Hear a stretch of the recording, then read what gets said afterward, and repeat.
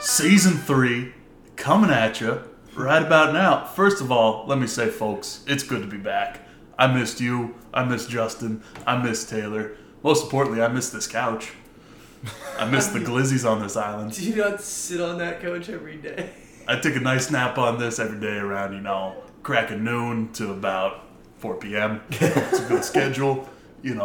You got to get your beauty sleep in. We are in the show business, Justin. It's called show business. Nightlife. It's show business, not stay up late business. Yeah, you're right. All right? But regardless, Justin, nice haircut. Taylor, still haven't gotten your haircut since October. 2 haircuts a year. I got one in February. We'll leave it at that. How's your summer been, boys? Pretty solid year. Was on the radio all summer, traveling the island, so pretty happy with that. Can't complain. I'm going to miss it a bit, but I'm glad that I'm back with this, so we're still out and about. What else can a boy from down east ask for other than traveling this island in a hot 105.5 cruiser? Nice little big Jeep. Beats the 2010 Rolla, that's for sure. All over the radio this summer. I'm sure you guys, anyone that listens to the radio nowadays, Your favorite summer voice. Yeah, you got a whole 10 listeners now. Yeah, probably 10 now. I don't know. I don't know the exact numbers, but I signed a few autographs this summer. I forgot my auxiliary cord one drive. And I listen to the radio. Yeah. There we go. When my phone dies, I do the exact same thing. But I don't do it when I'm not. Yeah. Anyway, Justin, you just landed from Ottawa. Yeah, this morning. I'm off a flight here about 3 hours ago. Basically, the summer's been busy for me. I was the only one that stayed here. Well, actually, that's a lie. You stayed here, but you were gone. I was only gone for a month, man. Yeah, only a month. I was the only one that was here inside the Waterboyz studio. He got lonely. Yeah, I got lonely while you were gone. Got one of them body pillows. You just curls up with the night. Yeah, they put our faces on it. So, it was busy summer. Worked for the city of Charlottetown. That's busy. Sitting and taking naps in a truck. I'll give Rupert a shout out right here. This is the only shout out that I'll ever give him. But shout out to Rupert, great worker for the summer. Anyway, so moving on to the next part of the summer, which was I covered most of the whatever baseball games I could get to, I went to for the Islanders. It was pretty busy for that. Double headers, a lot of sun, a lot of no sunscreen going on, and get a little tan there, Jenny? Oh, got a big tan. I am a farmer boy, all about. It's tan here, white all the rest of the way. He's Neapolitan ice cream, folks. He's got a little dark, little strawberry, little white. Yeah. Ended the summer on a actually, you know what? That's funny. Ended the summer on a positive note. Went to Ottawa for the last 5 days, and now I am back. We are starting school. Taylor starts tomorrow. I start Wednesday. Grant starts Wednesday. The mayhem begins. We are full blown back into the podcast, full blown back into covering sports, full blown into playing sports for Grant. Me and Taylor are playing rec leagues. We're loaded. Beer league still counts. UPEI Men's Rugby Nationals. This is the year. Yeah. This is the year. So we're going. So first off, we're going into the hockey news because we told you when we left off back in July that we would be coming back with all the latest information that happened throughout the rest of the summer. So Taylor, why don't you start us off here? What happened in the hockey world in the last month and a half? Where do I start with the hockey world in the last month and a half? This has probably been the craziest and busiest offseason the NHL has seen probably since the cap era came into play. So we're gonna kick things off here with Calgary. The Flames, man.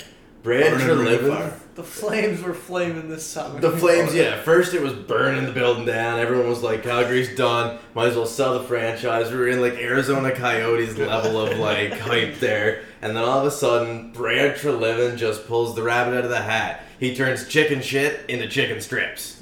This guy absolutely turned the year around. We'll start with Johnny Gaudreau. 2 days before free agency starts, he decides, tells Calgary, you know what, you don't have a chance signing me. It's time, I'm leaving, I'm going to America to sign with the good old Columbus Blue Jackets. Yeah, that was a big loss. For less money, too. For less money to go to Columbus. Where he thinks he's competing for a championship. You know what? Where you'd be lucky to get to the playoffs, let alone do anything else. Props for him for thinking this. Like, maybe it will work out, but I just don't see them being a championship team in the next 2 to 3 years at least. 5 to 6, maybe 10, lifetime. Who knows? It's Columbus. Maybe in his mind, he's just like an 8-year-old. He's just like, oh, I want to go to the stadium with the cannon. Makes a big boom. Well, I mean, like, every time we're talking about Johnny Gaudreau here. Like, what was reported, I remember seeing, like, all the whole time was Philly. And Philly never even gave him an offer. Philly seems to choke anytime. Yeah, they comes to signing or make that big splash. They just sign like wash-ups. They hope they can turn into big names. Someone on TikTok made the perfect analogy, and it was that super bad analogy of when McLovin gets his fake ID. And they're like, why would you go with McLovin of all names? And he's like, well, it was between that and Muhammad. Why would it be between McLovin and Muhammad? You know? And that was my mindset, and the person who made that TikTok over that sound, that was their mindset. Between Philly and Columbus. Those are two very strange teams to want to go to. Very as strange. a superstar with that last name. Yeah, exactly. It was a family move, but even so, he's like New Jersey was the most logical at that point because I'm pretty sure he grew up in like Orange County or something. Yeah, and on top of that, New Jersey is actual. They didn't have a terrible offseason. Team that's gonna be decent. Exactly. They're gonna have some competitive edge. Right? Yeah, but he goes 7 years, $68.25 million to go to Columbus. Yeah. Where he thinks we got a chance to win. I mean, I guess Gaudreau's Gaudreau, and we're going to see what he can do, if he's going to be a 100-point player there or not. 100-point player or not, one man cannot carry a cannon. I mean, a 100-point player, they lost 2 of them this year, so which one's the other one? We move on to July 22nd, where a little bit before this, Matthew Tkachuk says, well, I just lost the only guy that can score on this team other than me. So, time to abandon ship and go back to the States as well. So, a few days later, not even a week goes by, and Brad Treliving's like, you know what, we're gonna feel at the trade market. We'll just probably hold on to him for a bit and see what happens, because like he doesn't have to move him ASAP. And then all of a sudden, the Florida Panthers come along and are like, hey, we'll give you like 2 pillars of our franchise to get this guy.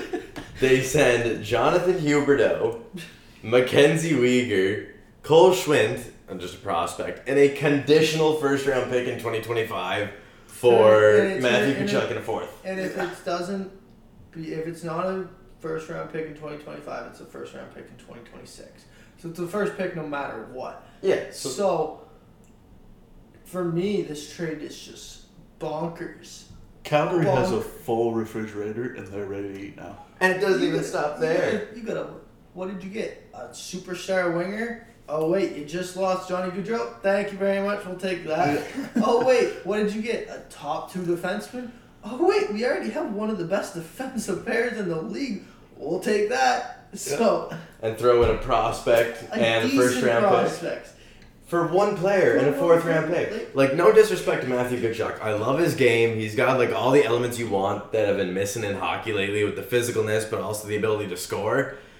But you just got Jonathan Huberdeau, Mackenzie Weegar. And, like, I can't stress this enough. Like you said, the Florida GM must have been drunk whenever he sent that deal over. Like, the other thing is, like, Huberdeau re-signed in Calgary for $1 million more than what... He got 8 years, $84 million. Yeah, he got 10.5 AAV. And I'm pretty sure Matthew Tkachuk got 8 years, $9.5 million AAV. So, if you're Florida, like, you're off on $1 million, and I'm sure, you know what, Huberdeau would have took the same price as what Tkachuk did to stay in Florida. So why not sign Huberdeau? Well, it was like Huberdeau said he was so blindsided because they had just started talking about extensions, and then all of a sudden it's, hey, we're sending you up north. I get that he's like 6 years older. I think he's 6 years older than Tkachuk, but this man just put up like 115 points. I'm pretty sure past year. The best winger Florida had, him and Barkov, that line, and it just not does it baffle me, but I feel so proud that Calgary came out the way they did, because that fan base did not deserve to have that kind of off-season unfold for them. And then in the span of like a week, they lost their two like pillars, the two names to their franchise, brought in Huberdeau, Weegar, and then flash forward a little bit to August 18th, the hottest free agent on the market, who took a month and a half to sign after free agency opened, Nazem Kadri, comes in on a 7x7. Yep. Yeah. And you ship out Sean Monahan. Yeah, to clear the room. To Montreal, which good for Montreal. We got a first round pick as well out of that, so I'm not too upset about that. We'll see. Sean Monahan now. We'll see if he can I don't even know, re-trigger his career, reset his career. You stack that on Montreal's wicked draft that they just had. Oh yeah. They're walking away. I'd say, with the flip-flopping success of the Montreal Canadiens, We're hoping, you're in for a hot year. that we have this exact same season that we had last year. No, like this. Yes, no, the season they had. I'd say you're if you are not at least the 10 teams, I would say, that are competing for the Stanley Cup, you're tanking for Bedard. Oh, 100%. So there's no reason for us to be we need to go win. They definitely. I think they do look better than they did last season. Oh, Losing Carey Price hurts. And for sure. And I think that to go back to basically Calgary, it's Nazem Kadri did not get the price that he wanted. When he went into free agency, he wanted $9 million to begin with. He got $2 million less every year. Colorado would never be able to afford him to begin with. Colorado never was going to be able to afford that. And why would they need it? They That's my still thing. don't have a lot of good, You got Newhook on the way up too, so Yeah, I think Calgary got everyone was saying it was a little much, but I think they got a pretty solid deal getting asked for 7x7. I think $7 million isn't the problem. I think it's the term that's the problem. Yeah, 7 years. He's 7 years. I'm pretty sure he's 31 years old. That takes him to 38. Anything above 5 years for a guy that age is a little questionable. Was still earning $7 million at that point. 31 at the end of this season, turning 32 in October. So, yeah. It's nice to see him back in Canada, though. So, technically, he'll be 30, 38, turning 39 by the end of this contract, making $7 million a year. Do you really think he's going to put up the numbers that he did? And my biggest problem with Nazem Kadri is, yes, I think he had an amazing season. I think he had a great playoffs, but this is only one season worth of body work. He's been solid, but that was his breakout season, yeah. It hasn't been a constant point per game player, though, I don't think. I think they're banking on the fact that they're going to get 2 to 3 more good years out of him before he starts to decline, so they were just kind of they're still in win now mode, and they were like, we'll bite the bullet on the term. Trelevin was like, let's just keep making splashes, we'll bite the bullet on the term, hopefully get good 2-3 years out of him, try and make a cup run, and then he'll hopefully still be good. Calgary's trying to go for a cup right now. They're not even done adding, they said. Trelevin still wants more. Yeah. They were not satisfied with their performance. And then, you said, they extended a couple more players this offseason. Yeah, so we got in extensions, they got Zadorov extended, they got Donsk, they got Pullman, they got Mangiapane extended, and they got Caden Fleury. So they didn't finish there at all, and as well, they signed Oscar Killington to a 2-year, $5 million deal. Yeah, so I think those extensions, Zadorov, Killington, Mangiapane, all those guys are key assets to the Flames, starting, 12 forwards and 6 defensemen. They're deeper up front than they were last year. They're not going to have that first line again. They're not going to have that powerful best first line or best line in the NHL, but still, a line of Mangiapane, Lindholm, and Huberdeau will be pretty great to see, or Toffoli, whoever slots in the top line. Yeah.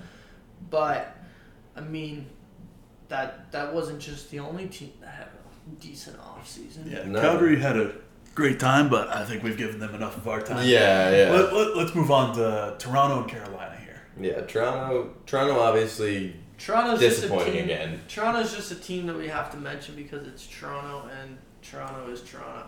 Yeah, so basically... It's not a punchy bag like it used to be, but it's definitely a speed bag. Oh, you get a couple quick ones on them now. Yeah, they're... I'd be shocked if they don't get out of the first round. As long as they don't run into Tampa Bay again. I mean, I've said this for the past 5 years, so, like, I don't know. They're probably not going to make it out of the first round. They're definitely banking on luck and hope right now. Soup's gone. Heartbreaker there to say. And they bring in Matt Murray. They acquired him from the Sens. Sens. Questionable trade. Yeah, and then they also signed Ilya Samsonov to a 1/1.8. Which is also a questionable trade. I know. I love that one. I love that move. He was supposed Do you love that because you're a Canadians fan? Or do you love that because of the No. I love it because he was supposed to be like. I wish that we would have signed him. It feels like a low risk, high reward kind of deal. Exactly. You're only paying 1.8 for a year with the chance of him having a really big season. He was drafted 22nd overall in the 2015 draft. I do remember correctly, and he had such a high potential, high ceiling, and he just didn't live up to it in Washington. So, like you said, it's not a big contract. It's only 1 year as well. So, it's basically Ilya Kovalchuk in Montreal. Yeah. Anything that doesn't result with another deal with Peter Mrazek, I think that's a W for the Leafs. Yeah. But here's the deal with the Leafs. That low risk, high reward, you got to take a high risk. I mean, you need a lot and you grab a little.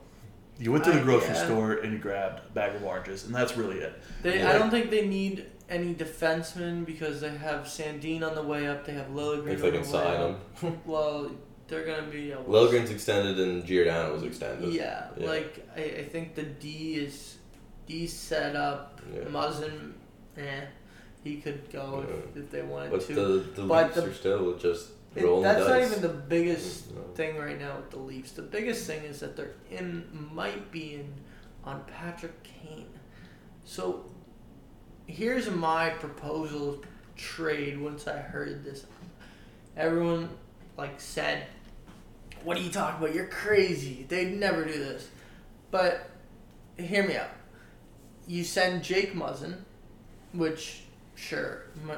That's a salary dump in a Chicago. Chicago's not going to love that one. No. But they need to do that in order to meet cap regulations. You're going to send Nick Robinson, who is a really good prospect, who could be in the NHL. He could be in the NHL. He was in the NHL a little bit last year, but he could be a regular NHL player this year. And then a first and a third for Patrick Kane. I think they're going to want more. I think so too, but I think that's a fair trade to start out with. I was thinking Willie Nylander would be on the way. That's a good play to start off with. Yeah. I don't know if Willie... I think Willie, this is it. This is the season.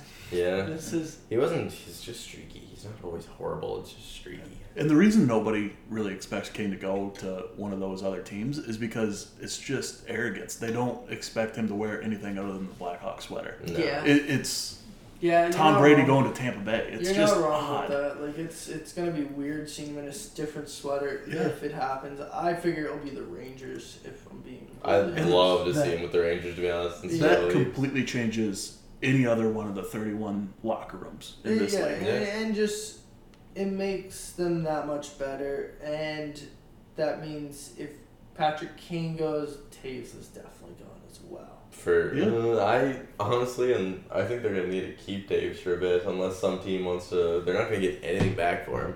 He had a very subpar. I know he was dealing with a lot of illness the year before, but he had a very subpar year last year. He doesn't want to be in a rebuild for the next 5 to 10 years. No, he's gonna jump. I mean, that's what happens with any team in any league in any sport. Is you go through that rebuild, you're gonna lose. Yep. You're gonna lose. Exactly. So I'm gonna be a Blues fan for 2022-2023 season, maybe through 2024 too. Okay. Might support my home state, but yeah, I will say this: fair enough. The light is at the end of the tunnel for the Blackhawks, and maybe for the Leafs too.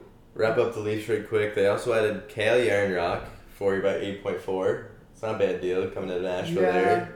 They take on Jordy Ben, Victor Mete. No. Kale Yarncroc came from Seattle, was traded to Calgary, and then now he signed with the Leafs. $2 million by 4 years. Yeah, he's got 4 years, 8.4 in total. Yeah. So that's a great deal for the Leafs. Yeah, and they also had Abe Kubel to finish at the bottom sixth line there, and they had Mete and Ben both on league mins. Mm-hmm.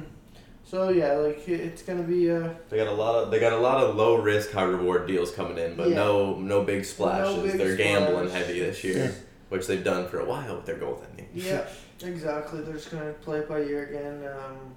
Let soup walk, but it is what it is.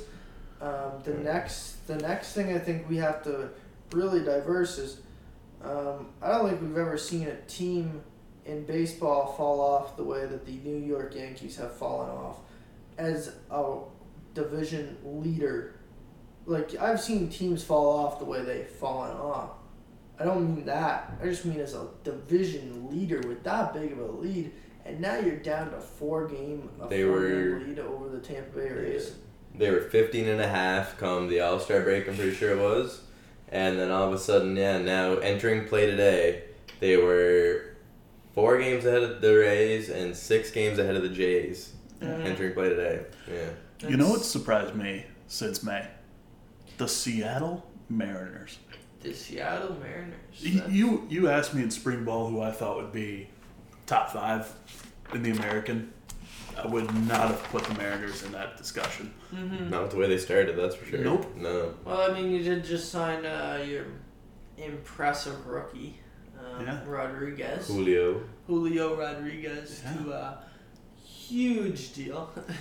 Not just a deal, it's a huge deal. For a 21-year-old? Yeah, for a rookie and 21-year-old. Yeah. And while we were away, the Mariners put a couple whoopings on the Yankees. There was one game where they got, 6 runs in the first against the Yankees? Yeah. I saw they lost a game 9-0 to the other day, and their manager was just like, please let this be rock bottom.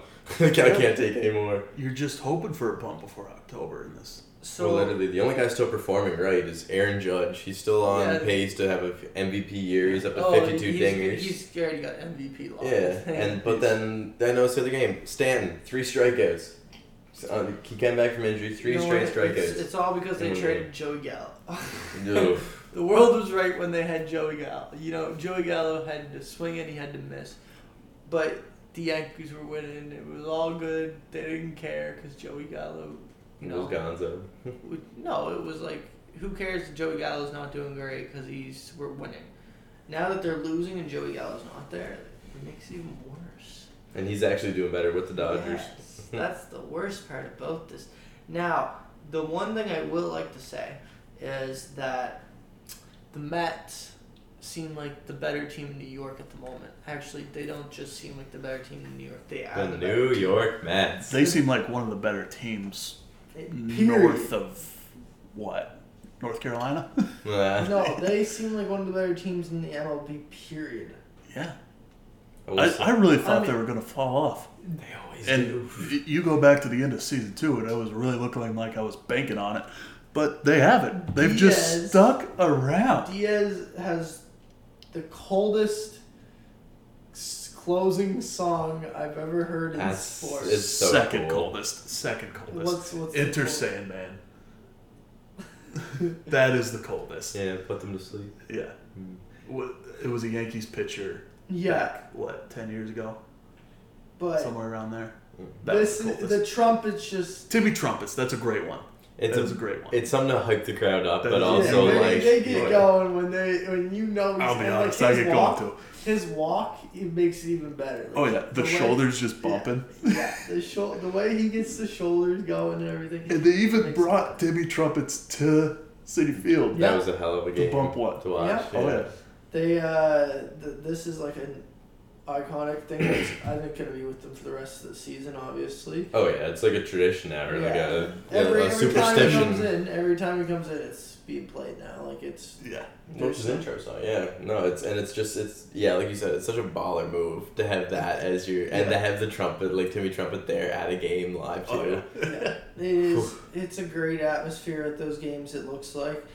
Well, they're just finally happy they're above 500 still after the trade deadline. They are 35 well above games. 630. Yeah. Yeah, 630. 630 right now. There's 35 games above 500. My next thing is it's sad, but like it is what it is. You go from 35 games above 500, everything's great in New York City, to the north of the border, Canada, and we basically are just surviving day by day. Like, Streaky is the only word that can best describe the 2022 Toronto Blue Jays. Yep, I would agree with that. Currently, we are 6-4 in our last 10. Going into today, that is we have a double header against Baltimore. Enter and play today. It was 6 games back of the Yankees before the doubleheader got underway, and 2.5 games ahead of the Baltimore Orioles, who they're playing today for the final wildcard spot. And you're gonna have to put some distance in between that Baltimore team, because that Baltimore team is scary. They're a team. The Jays are a team with everything to lose, playing a team with nothing to lose, and they're just having fun and seeing what they can do at this point of the year. You got a catcher that is absolutely brilliant in Baltimore. You have Gunnar, who they just called up.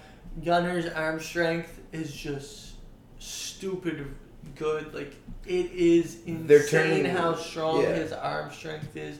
His turning the double play the other night. I saw that, yeah. What a throw. Just he is definitely, no doubt, proving why he was the number 1 prospect in the offense. Yeah, and like you said, Adley Rush from behind the plate. They're feeling like the Toronto Blue Jays of 2 years ago, when Vladdy was just coming up, Bichette was just coming up, Biggio still had a lot of hype, and they were all like, "Oh my God, look at our young guns." Yeah, they're starting to kind of feel like that. The problem with the Blue Jays is they're losing games that they shouldn't lose. Oh, big time. Mostly against the Orioles and the Angels. You lost 3 straight against the Angels. Oh, you didn't even score a run? Oh, wait, no, you scored 2. 1. They scored 3 against the Angels in that last series. Yeah, they in the last game. Shut out twice and scored 3. But they lost 8-3. The first game they lost 12-0. And Second then 2-0. game they lost, 2-0. So those are 3 games you should not be losing. The Angels those should be 3 games that should be won. Those are 3 games that must be won at this point in the year. Those should be 3 games that's a series sweep, and that's ridiculous that they're not. Like, it's terrible. You can't be considered a World Series team. They have 2 of the best players in the league, but guess which team they proceeded to lose to? They went 2-1 in the series. Guess who they lost to in that series? Like the next series, you mean? It was the next series, yeah. Orioles, wasn't it? I'm pretty sure maybe Boston. It was the Chicago Cubs that they lost to. Yeah, the Chicago Cubs. How the hell did you lose to them 2 out of 3 times? Yeah, and that's 5 out of 6 games against, like, no offense, terrible teams right now. And you're how many games back of the Yankees enter and play today for the 6. And you look at 5 of those games if they were a win. Yeah. Like you just you're in the dog days of August. You're coming in the home stretch of September. This is when you must, and I mean must, have your season figured out. And it still feels like they're getting streaky. Only a few of their guys are getting hot at the right times. You must Barrios elevate. is still. They gotta elevate their play, like every single one of them. Except for Alex Manoah. Alec Manoah has been great the whole season. King of the six. He's definitely their ace. And I love his energy too. Like he's the life of the. So like I don't know what else to say right now, but the Toronto Blue Jays, other than you better take some medication, fans of the Blue Jays, because it's gonna be a wild September. When it's good, it's good. When it's bad, it's bad.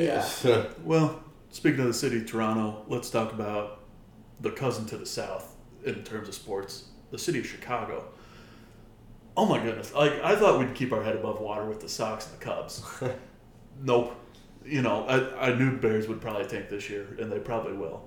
I didn't know how to feel about the Blackhawks and the Bulls, but I will say this. I just thought we'd have at least baseball to, be somewhat happy about it. Not excited. Not selling out stadiums, but just somewhat excited about. And they are proceeding to tank. The only teams in National League they have an edge on is Nationals and Pirates, and maybe Reds and Miami. I mean, the Bears are probably going to be the best team in Chicago. The only highlight the city of Chicago has right now is Dave Portnoy doing pizza reviews for them in there, like put up all the good joints. Barstool Big Cat, just Actually, great representative. The Bulls were half decent, but The Bulls will be good this year again too. Like they'll be all right. Yeah, just they get a full year of just McNamara overall and the DeRozan. city of Chicago is suffering right now in sports. At least I'll have something to look forward to, somewhat. Yeah, they got throughout the winter. Yeah, Maybe there'll be some exciting Bulls. You games. got The Bulls will Justin be good. Fields getting sacked about 10 times a game. That's what you got to look forward to. Did you see the proposal for the new Memorial Stadium that the city of Chicago put out? I did not. Well, City of Chicago Twitter put up plans, let's make Soldier Field, New Age Stadium, put a dome there, a little park, city access. Let's put it into the 21st century. Mm-hmm. Anyway, on their mock-up proposal, they put up a video board in the new proposed park area, and on that video board was Justin Fields getting sacked. That's nice. That is just the epitome of Bears fans. Yeah. We know what's happening, but Yeah. we just want a nice stadium out of it. Oh my god. And that was just, at that point in the summer, I said, you know what? Chiefs all the way. Chiefs all the way. Yeah, well, speaking about football, Let's get into it. week 1 is this week. We are, 3 days away from the first NFL game? We got the Rams and we got the Bills starting us off Thursday night in SoFi Stadium, if I'm not wrong. Yeah, SoFi. Yep. SoFi Thursday night, Buffalo, 9:20. 100%. Do you guys just say Buffalo? Bills. Yeah, And it's Bills LA, Thursday. I mean, Yeah. this is both teams that Odell's apparently deciding between. you win this game, I'll sign with you. Apparently, I saw today on I can't remember exactly where, but Odell, I guess, or LA saved a locker for Odell still, in hopes that he will be returning to the team. They don't need him is the big thing. No, they got Robert Wood. Allen Robinson. is Yeah, their Allen big Robinson is the one that they picked up, and they the big sign Yes. of the offseason for LA, and they Yeah. also So still have Cooper Cup. They still have Cooper Cup. You kidding me? There's- Cooper Cup is and one of the best receivers. Jefferson. They're gonna be good. I love Odell, and not to crap on him at all, but I think taking in Allen Robinson just defeats the purpose of re-signing Yeah, Odell. He's I not don't going to get think- nearly as many looks. You don't need him. I Feed don't Cup, think- feed Allen Robinson. Yeah, I don't think you need Odell if you're the Rams. No, where the Bills, they could use a strong 1-2 punch. Yeah. So could the Pats. I'll tell you what I like this Shut week. up, baby. Yeah. I'll tell you what I like this week one is the revenge games. The Revenge? Pittsburgh-Cincinnati game. The New England-Miami game. Okay, let's see. what revenge are you talking about here? Who are you talking about getting revenge? There's no one particular example for New England-Miami, but I'd say in the last 3 years it's just been somewhat decent. You look at the Miami Miracle. I think that this week. You look at that back and forth. We haven't won in Miami in a couple of years. I think this weekend it changes. No, Week 1 we're coming out strong. my big week 1 game, Panthers Browns. Yeah, that's my big. That's my big That's week my- I 1 figured Like, it'd I be really- Denver-Seattle for you. No, I'm diehard Denver fan, but no. This is like Browns, week Panthers. 1. Baker's literally gone on the air saying that he's gonna F them up. Oh, yeah. He is fired up, ready to go. I realize that they don't have Deshaun Watson, so it's not. I hope Cleveland goes playing 0-16 field. this year, or 0-17. Sorry. But come on now, the Browns. I think they're gonna get diced up. Oh, yeah. I don't know what to think of the Browns after week 7, but I know until then. I can tell you what to think after week 11. Deshaun Watson comes back. Oh wait. I thought it was 7. Is No, it 11? They got to They 11. They upped Okay, it. yeah. So here's how it went. It was 6 games because the judge recommended 6 games. The NFL said no, we want more than 6 games. But for the first time ever, a player was not suspended for a full season in this case. Instead, he was suspended for 11 games, which then conveniently leads them to their bye week. And then in week 13, guess who they play? The Texans. The Texans in Texas. Mm. Or in Houston, sorry. That does kind of... So, you tell me where the NFL saw a loophole and said, we want to make some money. That is going to be a big Not only the NFL want to make some money, but they like Browns set up Deshaun's extension deal so that he only loses like very little money in these 11 weeks he's suspended. Yeah. Like I honestly hope the Browns lose every game. I know they won't, but I'd love to see them lose every game this year because I think that not only for what they did to Baker, but taking in Deshaun after all those allegations and all like the crap that he has on his name, they don't deserve to do good this year. I hope that Baker has a good game on Sunday. I hope the Baker tears the field apart. But, I mean, other than that, who else is a surprise or a standout game? I mean, obviously... He mentioned Broncos, Seattle. Bills and Rams. Well, Seattle isn't going to put much of a fight. No, it's just nice to see Wilson get to You play know, his old team actually, and put them in the garbage looking at can. this right now. Broncos Country. Right Broncos now. Let's ride. Let's ride. This is probably the game of the week. Broncos Country.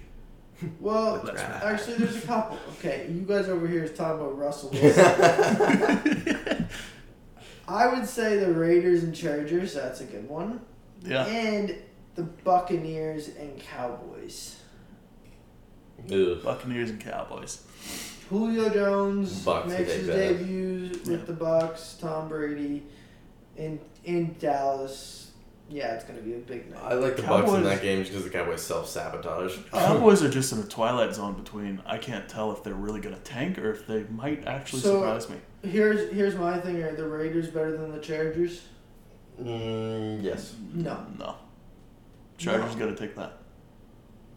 Raiders are not even gonna finish. I like above Raiders. 500. I like the Raiders' offense better in that game, but the Chargers' defense is gonna run. Everyone watching this knows knows football. The toughest division in football is going to be the AFC West.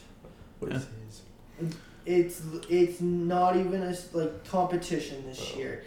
NFC East is a joke. NFC North, joke besides Aaron Rodgers. NFC South, interesting. NFC West, AFC West. Rams.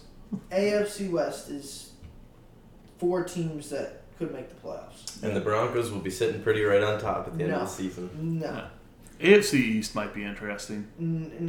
Yeah, I guess. No, it's going to be interesting. I mean, you put Tua with Tyreek. You get Allen and Buffalo. You got Mac Jones second year. They're saying that he's improved so much. And then the New York Jets are just the greatest stand-up comedian I've ever met. No. They're winning the Super Bowl. Those are 53 stand-up comedians, and their job is to wear a jersey. They're winning the Super Bowl. They got the moms. Jets? They got moms lined up. Oh my for gosh, weeks. we're going back to this. No, dude, that is disgusting. Anyway, AFC North. I'm sorry, but that just had to be said. Yeah, AFC North, I think could compete with the AFC West. AFC North, no. Yeah, you got the Ravens, Cincinnati, Cleveland, and Steelers. The Steelers are going to be mediocre at best. Yeah, but I mean, you got MVP, Mr. Mitchell Trubisky, Nickelodeon MVP.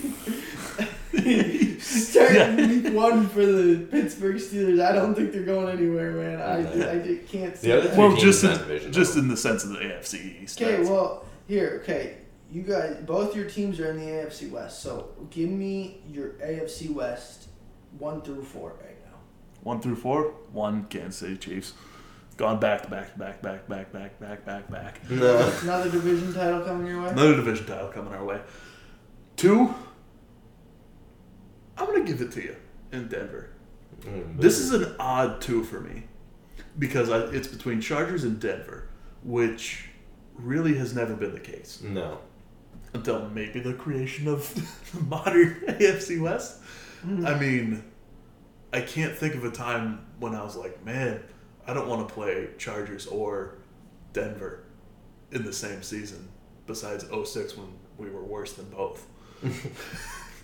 Yeah. That's fair. Yeah. So 2 and 3, that's a tie for me between Chargers and Broncos, but I'll give it to Denver just because you're sitting next to me. Yeah. And I like you. 4, Raiders. Okay, and Taylor? You know what? I'm going Broncos, number 1, on top. I think they're going to stir up. I think Cortland Sutton's going to have a big comeback year. Jerry Jeudy's going to improve so much. Russell Wilson's going to be a beauty. I'm a Pats fan, and I'm not even going to sit here and lie and say that we're going to beat the Bills with the number 1 spot in my division. Like, come on. The Broncos are not going to win. Broncos are not taking one. I don't know. Kansas City, they lost Tyreek. I think Mahomes is going to have some work to do. Juju. Okay, here's the thing. Both of you guys are wrong. First of all, Don't say it. no. The Chargers are finishing first. Nope. The Chargers are most definitely finishing first. They're the most complete team in football. What? No. Do you not see what they have? Justin Herbert. I see they have number 2 on lock. Yes, You're telling me not taking them to a division title. Okay, He Justin. could be the MVP of the league this year. What? Let's theoretically take all your earnings from the city of Charlottetown that you made this summer. Yeah. We already And got you go 50. to the casino. Not going to You go to put- the casino. I'm not going to put it all on LA. Like, Then no. why are you so confident in them taking the champ? No. I'm confident in them taking the division. No, that's what I'm saying. The division champs. Why are you saying that you're confident in that? I'm confident because I think they're better and they're more complete than any of these other teams that are in the division. You were so wrong. Who has a better defense than them? Chiefs. You're lying Yes. sitting there saying that because they lost Tyrann Mathieu this offseason and their He didn't safeties do much are for us gonna- anyway besides picks. He did so much. You guys, he was out of the game with a head injury. They had to bring him back because the 5 plays he was out of the game, I forget the team that did it, but they literally ripped your secondary apart. Who do we grab in this draft? Defense, line, defense. And you're expecting big plays from your rookies this season. I'm expecting big plays from rookies this season. Well, you better hope they show up in a big way. Andy Reid shows my up in a pick- big way. If I was playing for a coach like that, Yeah, just feed him some cheeseburgers and he'll be good. That's why he's up in the booth now, too many cheeseburgers. So, for me, it's Chargers 1, Kansas City 2, Denver 3, and LA or Vegas 4. Nah. at least we made your 2. Like, that's all I can say. But Justin, Chargers are not going 1. Have you guys not watched Justin Herbert for the last 2 years? Yeah, I have. And he's gotten beat a lot by Kansas City. Watched him not make the playoffs last year. Oh my God. Like, this is... They added Khalil Mack. They added J.C. Jackson on defense. They still have Joey Bosa. They still have Keenan Allen. They still have the running back Eckler. They still have him. He was very, very productive last year. They're just the growth of Justin Herbert is gonna evolve, and you guys are gonna have to just sit there and be like, why did I not listen to Justin once again? There's going to be some very interesting bets off camera made about this season. We'll keep you informed. It's already begun. Oh, it's already begun. like the New England Patriots, we won't disclose, but are basically going to be better than the Denver Broncos. Nope. Not even close. No. Yes, we all know That's a this. very Are you kidding me? strange accusation there, Justin. We're going 12-5. Mm-hmm. 12-5. I got to look at your schedule. I predicted 10-7, 11-6 at best. I put Broncos at 12-5 though. 11-6 if they take a bit to get adjusted. They went 10-7 last year. The Pats? Pats. Yeah, they did. Let's look at your schedule this year. The Pats' schedule this year is very, very easy. You went 2-1 in preseason, which I am aware does not matter. But Yes. considering you lost to Vegas, Yeah, okay, congratulations. We lost to Vegas. You want to know why we lost to Vegas? Because Mac Jones wasn't in the game. because they put up 23 points and you got the equivalent of 2 field goals. No. Let's hear it. Because Josh McDaniels is now the new head coach of the Vegas Raiders. Kyler Murray might be the new head coach of the Cardinals too. Which That's not that. So you really think Bill's gonna do any new plays to show Josh in preseason, considering He's literally known the team for the last 10 years. You really think he's going to show them anything? Because they play them in the season, too. Yeah. You bring up a point, and also I'll bring up this point that I already brought up. Preseason doesn't matter. I get that preseason doesn't matter, but I just want to be clear that there's a reason why we did not even basically go to LA and perform whatsoever. I'm like 1,000% sure that Bill Belichick is the smartest or best head coach to ever coach the game of football. And he's not just going to give the guy who's been his offensive coordinator for the last 10 years. Or not, maybe not last 10 years, but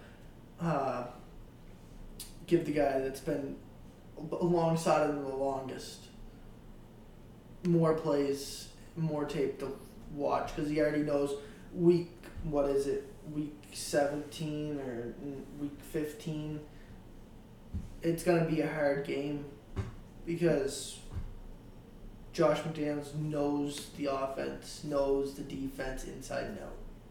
Well, that's my only take on that. Like, just looking at your schedule, I'm saying 11-6. Okay, so we play the Dolphins week 1. Okay, we're not going to run through the whole schedule, but I will say. Okay, but here's the weak point.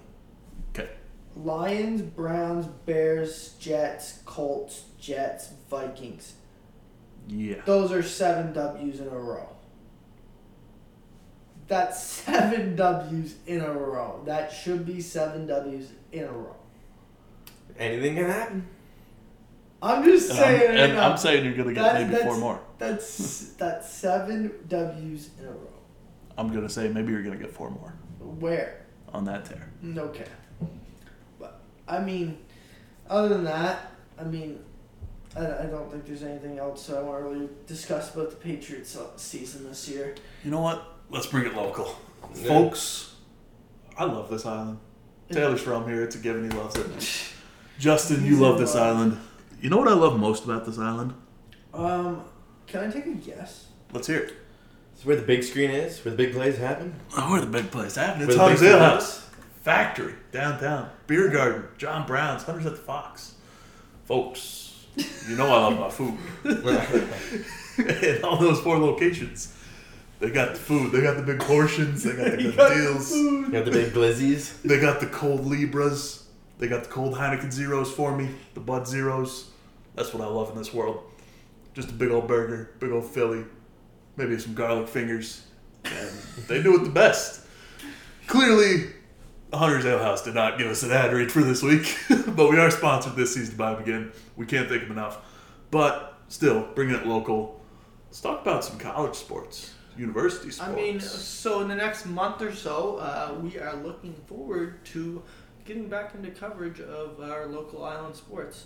Obviously, tonight, this is being filmed on Monday, September 5th, the Charlottetown Islanders baseball team is playing the Fredericton Royals in their one-off wild card game, and winner goes to the semis. So we'll keep you updated on that.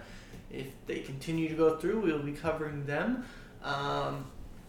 But in terms of university sports, we have men's and women's soccer for UPEI starting up. We have Holland College women's soccer starting up. We have women's and men's rugby for UPEI starting up. Which yours truly is playing on the men's rugby team. We have... St. FX, Sunday the 11th. We're coming for you.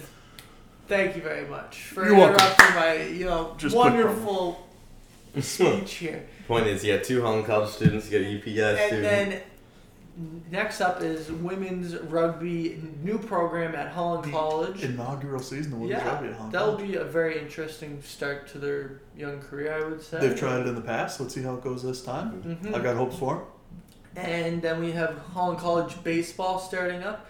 And lastly, I would think it's Holland College football as well, am I right? Yeah, going for a league-tying championship title. Yeah, I think number 5 is what they're going for. We'll see this year what they got in store. That's what's happening in the next month or so. I do realize that I've left out hockey and basketball. Those are to come. Those are to come in probably a month and a half. But the main point is, we're back, we're ready to attack, and sports are back on PEI. It's mayhem. And you know what? We didn't even tell you who the guest was yet. Guess what? It's the biggest guest we've ever had. So get ready, because Ryan Graves is coming at your screen in 3, 2, 1. All right, we're back with Ryan Graves, currently with the New Jersey Devils and currently here on PEI. So let's just talk some hockey here. Let's start off in the humble beginnings of Yarmouth, Nova Scotia. What was the dream there as a kid? Yeah, grew up in a small town, Yarmouth. I played all my minor hockey there. I didn't take hockey too seriously till I was a little bit older. Maybe when I started playing midget hockey, I started to realize that maybe it was something I could do for a little bit longer. So I played all my minor hockey in Yarmouth, and then I played major midget in Bridgewater. And then I played here for the Rocket and then the Islanders. I was part of that changeover. So it was pretty cool to do that. So I've honestly had a really cool journey from small town, like I said, and then to play around the Maritimes and stay in the Maritimes for the majority of my Q career, and then to go to 2 good teams. Went to Val d'Or after the Islanders, and then to Quebec City after that. So and then I turned pro after that. So it's been a cool journey. So playing with Val d'Or and the Ramparts, you go to the Mem Cup. You put up, I think, a total of 7 points between the 2 Mem Cup trips. And what was that whole experience like? Yeah, really cool. I was a little hesitant to go to Val d'Or at first. I loved it here on PEI. I have family here. I was just super happy playing here and kind of thought I would stay here the whole time. But I had some people that were close to me that kind of convinced me that it'd be the best thing for me long term. And they were right. It was awesome. I got to go there and be part of a team that won a championship and go to the Memorial Cup the first time around for me. And it really helped me grow as a player. It was kind of that turning point for me where you kind of start to round your game out and you get more confidence, and then you start to kind of play at a higher level. And it was kind of that turning point from just being a decent junior player to making that transition to someone that could turn pro afterwards. So that was cool for me to get to go to that team. And then after that, I was lucky to be traded to the Ramparts, who were the host the next year. So back to back, we didn't win either one, but cool experience regardless. Yeah, like you say, like Val d'Or's experience kind of helped you. I would say it kind of did, considering you went from having 15 points a season to having 39 and 52 games with the Ramparts. Now, is that when you started to get some calls, I would say, about being able to turn pro, or was anyone looking at you before that? So I was drafted actually prior to Val d'Or, but I was a late round pick. It was just I think just a big guy who was decent. A lot of big guys get drafted in the later rounds. So I think that's kind of what the basis was on that. And then, I think then it became more serious. I think I started to get more looks instead of just a late round pick that took a chance on, as someone that could start to develop their game and can really make a go at it. And I think Val d'Or played a system that really helped me develop too. I was always super defensive, and that was still is what my role is on the team, but they kind of helped me transition from being just straight defensive defenseman to have a little bit of a two-way of my game, because that team was honestly just straight offense. So you had to be able to keep up, and it takes you to your comfort zone and helped me grow. And then going into the next year at Quebec City in a bigger role, a little bit older, I was able to continue that. So you got drafted, I think, 110th overall by the New York Rangers. I personally cannot remember what you got traded for from New York to Colorado. Can you remember what you got traded for? Or it was just 1-for-1 for a guy named Chris Bigris. Okay. So last season he played in Lehigh in the American League. I'm not sure where he is this coming season, but at the time he had 70 NHL games and I had 0. So I think Colorado really took a big chance in that trade. Bigris had played some games that year even. And I think they decided to go a different way with him, and then gave him a chance in a new organization. And then New York gave me a chance in a new organization, which you honestly see that a lot. We see teams flop minor league guys to kind of give them a new look. And obviously that really worked out well for me. Would you say that was probably the best trade or move in your life? For sure. I mean, at the time, New York was rebuilding, and they had there was six defensemen on the American League team was Hartford at the time, and there were 6 D down there on NHL contracts, and 5 of the 6 had got called up that year, and I was the 6th who didn't. So it was kind of like that was a tough time for me, and they traded me later in that season, so I could kind of see it coming that they had no intention for me to play up with the big club. And then honestly, it couldn't have been a better situation with Colorado. Their farm system was great for me. I played half a year there. And then when I went up, I mean, I got to play with some good players, and then I was about half a season in, and I got paired with Cale Makar, and it just like took my game to the next level. And it was just so lucky. And there's so many things that just bounced my way with that it was just really fortunate. Yeah. So you do take the harder route to the NHL, playing quite a few seasons with the farm team. They're the Eagles. So going through all of that, was it ever just a moment just like, man, maybe I should hang them up? I don't know if I ever got that far, but there's definitely some thoughts that creep into your head of, I remember there was a time my roommate was another defenseman. I actually lived with him. He's a great guy. And he got called up, and he was the 5th D that year to get called up. So that meant I was the last guy who didn't get called up. And when he was sitting in the hotel room with me, and he got a call that he was going, and it was just, for me, it was a really hard moment. And it was just, you're so upsetting. You spend so many years doing that, and you've put so much time and effort into that and sacrifices that you just think it's not going to work out. So that was just, that was probably the hardest moment for me in all of it. And I was still another month or 2 months before I got traded. So definitely a lot of adversity, but then you look back on that, and it just makes you grateful for the opportunity I'm given now, and the life I'm able to live, and to play in this league, which is just so fortunate. And just, you'll never take a day in the league for granted again, just because you know how hard it is to play in the minors, and just the grind of that schedule, and even just to be lucky enough to get a chance, because there is a lot of luck in it. And the gap's not that far from guys who never make it and the guys who get a chance. So just makes you grateful for the opportunity you've been given. Basically, someone's coming for your position every single day of the year. And yeah, it makes it hard. Now, one of your best moments, I would imagine, is your first call up to the NHL. Can you walk us through that and how that was? Yeah, sure. So it was right after Christmas break. So I was with the American League team. Just after the break, we flew to San Jose to play their farm team, who was also in San Jose. And I got a call the night before the game that I was going to get called up, and the big club was in Vegas. So I flew from San Jose to Vegas. I got there the night before the team. They were coming off Christmas break as well. So a lot of them flew in the morning of. So I just kind of spent the night there by myself, and kind of a crazy story. The next day we had the game at 7:00 at night. We had a morning skate in the morning, and during skate, I collided with another player and got a huge cut on my arm. So, I spent the whole day in the ER. I didn't know if I was going to play that night.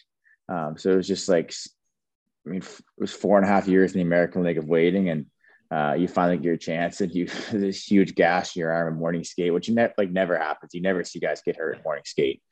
So for that to happen at that time was just like, oh, this is never going to happen. Yeah. But it makes a cool story in the end, and I did play. It was fine. So it honestly maybe helped in the end. It took the nerves away. Were you basically like, I'm playing no matter what tonight, or?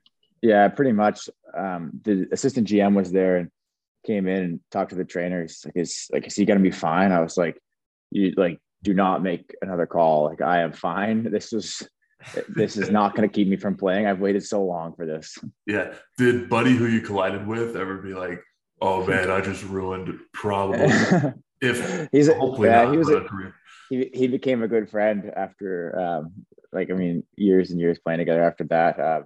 but no, it wasn't even his fault. Like, it was just like such an innocent thing that could happen. And just like the way his skate bumped into me and the way we both fell, it just clipped my arm in a bad way. It just a crazy thing to happen. So in that same season, you did play 26 games with the Colorado Avalanche, and then you got sent back down to the AHL. Was that kind of a hard time, not only just seeing it happen, but mentally for yourself? Not really, because the way it happened, so I was up for, I think it was like 9 games I played, and then I got sent down for All-Star break. So I kind of saw it coming, because like they had guys come back healthy.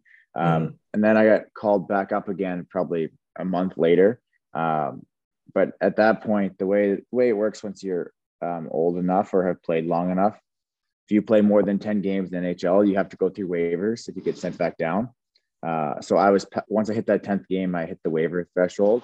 So I kind of had a feeling that I wasn't going to go back down again. So then the rest of the year I was up for the last probably 40 games. I probably played 15 of them. But I was just basically hanging out with the team and practicing and getting to be part of it all. So no, it was a good experience. I was part of the playoffs that year. I didn't play, but I was on the roster and was around it all. So that waiver rule was pretty nice for me that year. Yeah. But I didn't actually have to go back down after I played probably 9 games and then went back down. And then after that, I was up for good. Mm-hmm. Yeah. So after that, you crack it full-time NHL or get the call up again, and you never see the light of AHL ever again. How's that? Yeah, it's kind of how it's gone. But honestly, I'm thankful for it. I mean, maybe a little bit longer than I'd like to have been in the American League, but it makes you appreciate it. Like, the NHL schedule is still a grind. It's tough. Like, we're playing every other day, but the AHL schedule is way more of a grind. It's way tougher. It's a really hard atmosphere with competing with your friends and teammates for call-ups and stuff like that. So when you're in the NHL and you're playing a back-to-back and you're like, oh, I'm so tired today. But you think about it, you're like, oh, I flew on our team plane from that city to this city, and I stayed in a nice hotel last night, and life could be way worse. There's nothing to complain about, and it's something that I'll always have. So it keeps the complaints out of my system for sure. What would you say would be, like, it's just interesting for you to say, like, the AHL schedule is a lot harder than the NHL schedule. What would be the hardest thing for you, in your opinion, for the AHL schedule then? I think just the travel. I know they've tweaked it a little bit, but like, I remember playing in Hartford. You'd play in Hartford on Friday.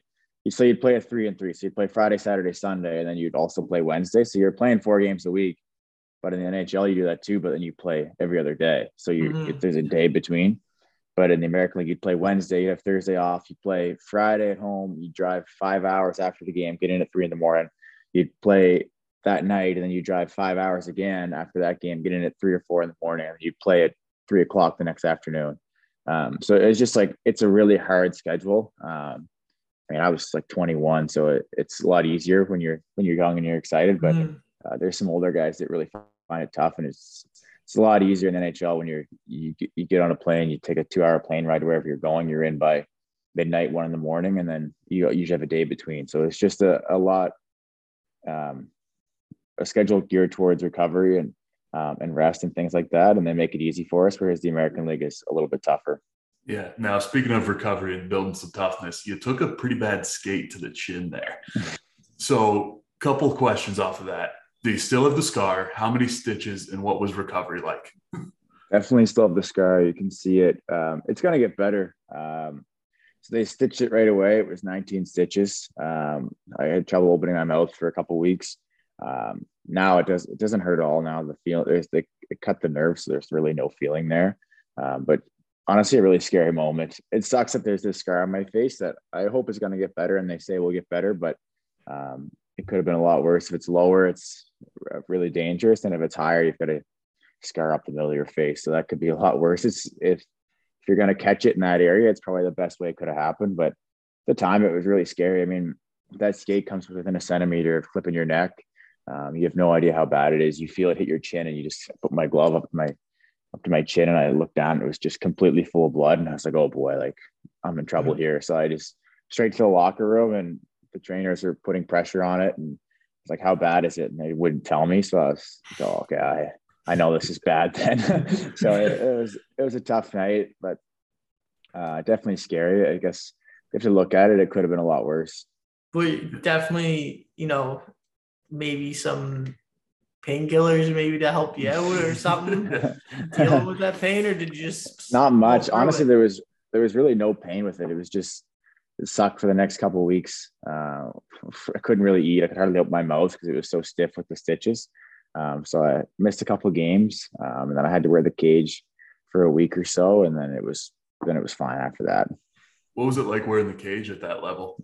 It's tough. I mean, it kind of doesn't make sense like why we don't wear them. I mean, it's completely avoidable if you just wear a cage, but going back to it, it was tough again you think it's nothing, but then I haven't used it in probably like 8 years now. So to go back to it, it was really tough to see below, and you kind of lose the puck at times, but honestly, after a game or two, you just get used to it again. And finally, what did your family and Sweetie think of that cut? I'm sure they're watching the game. Yeah, I think it was scary for everyone. Usually, as soon as you get in the room, you especially it's what I do. At least if I'm in the room and I know I'm not going to come back, I'll usually ask one of the trainers to grab my phone, and I'll just text my family and just say like, "I'm good, not coming back, but I'm good. Don't worry," kind of thing. Because I know it's scary. There's people that love you that are watching the game, and it's different from them. They don't watch it just as a fan. They're invested in you as a person. So when they see you go down the tunnel, it's not just a loss for the team. It's like they're kind of thinking of their family. So it can be scary at times for sure. Mm-hmm. Now, for me, I would say when Ryan Graves became a name in hockey was your big breakout season where you didn't have a lot of points because everyone knows you're a defenseman, but you were plus 40, which I'm pretty sure was close, if not was leading the league in plus minus that year. And that's when a lot of people I remember back home was like, holy shit, this Ryan Graves guy is actually really good. Yeah, that was a cool year for me as someone that was kind of, I was a nobody for years. I was in the American League trying to make it. And then when I made it that first year, I was like a 6th, 7th D-man, in and out of the lineup, didn't really play that much. So for that to happen, and then I think plus minus is kind of a skewed stat. I mean, it's just, if you're on a good team, you're always a plus, typically a plus. Nate Dogg on the ice. Yeah, I was on a good team. I'd play with good players. So then I was trying to be good defensively. So you try to keep away the minuses, and then the good players give you the pluses. So, and then if you're on a team that struggles on the flip side of it, you're usually a minus. Like I was plus 40 that year, and had nowhere near 40 points. And then this year, I think I had a good year again, and I was a minus player. So it's kind of a team step, but it was cool to the exposure that came from that as someone that took so long to make it and was kind of a nobody. And then to hear my name in the media and things like that was just, it felt good. It was cool. So it was nice and something that I'm proud of for sure. I would have to ask you, what is one biggest regret about your time in Colorado? Because during your time in Colorado, like you said, you had great teams. I honestly thought you guys would have won the cup in 2020, 2021. Is that one of the years that you thought, this is it, we're going to win? Yeah, it's tough. We had 2 years back to back where I think we were favored to win and we didn't win. So that was tough to be part of it. We fell short in the second round 3 years in a row. The first year I didn't really play, and then the next 2 years I was a big part of the team. So looking back, obviously to see them win this year, it sucks. It's like, oh, they finally got over the hump, which takes teams time. And you see Tampa did that they lost to Columbus the year before, before they went back to back. So it's part of the business. It sucks. We just really struggled to get through those teams in the second round. And just couldn't get over it. And then obviously they got through it this year with a very similar roster. So that sucks, but part of the game. And like I said, I'm lucky to play in the league in the first place. So to be really upset about that, which wouldn't really be fair because I'm just happy to be there. But at the same time, it does suck. You want to win, but I'm still young. I'll have other opportunities to do it. But yeah, it's definitely sucks. But at the same time, I'm happy for a lot of guys in that team. Yep. Yeah. So speaking of that, they make the trade for you to New Jersey for a draft pick and an AHL guy, much like you were, where it's probably going to be a few years in the minors in college where they're going to see NHL time. So when they do win that cup after your season in Jersey and their successful season, do you make a few calls to the boys that you're still in touch with and, give them the congrats, or is it just kind of I'm a devil now? No, I mean, you let them enjoy their time and enjoy their celebration and stuff like that. But no, I've talked to a few of them. I'm happy for them. There's some guys in the team that have really been through it. I mean, I kind of came in the good times. My first year, we made playoffs every year that I was there. We were good.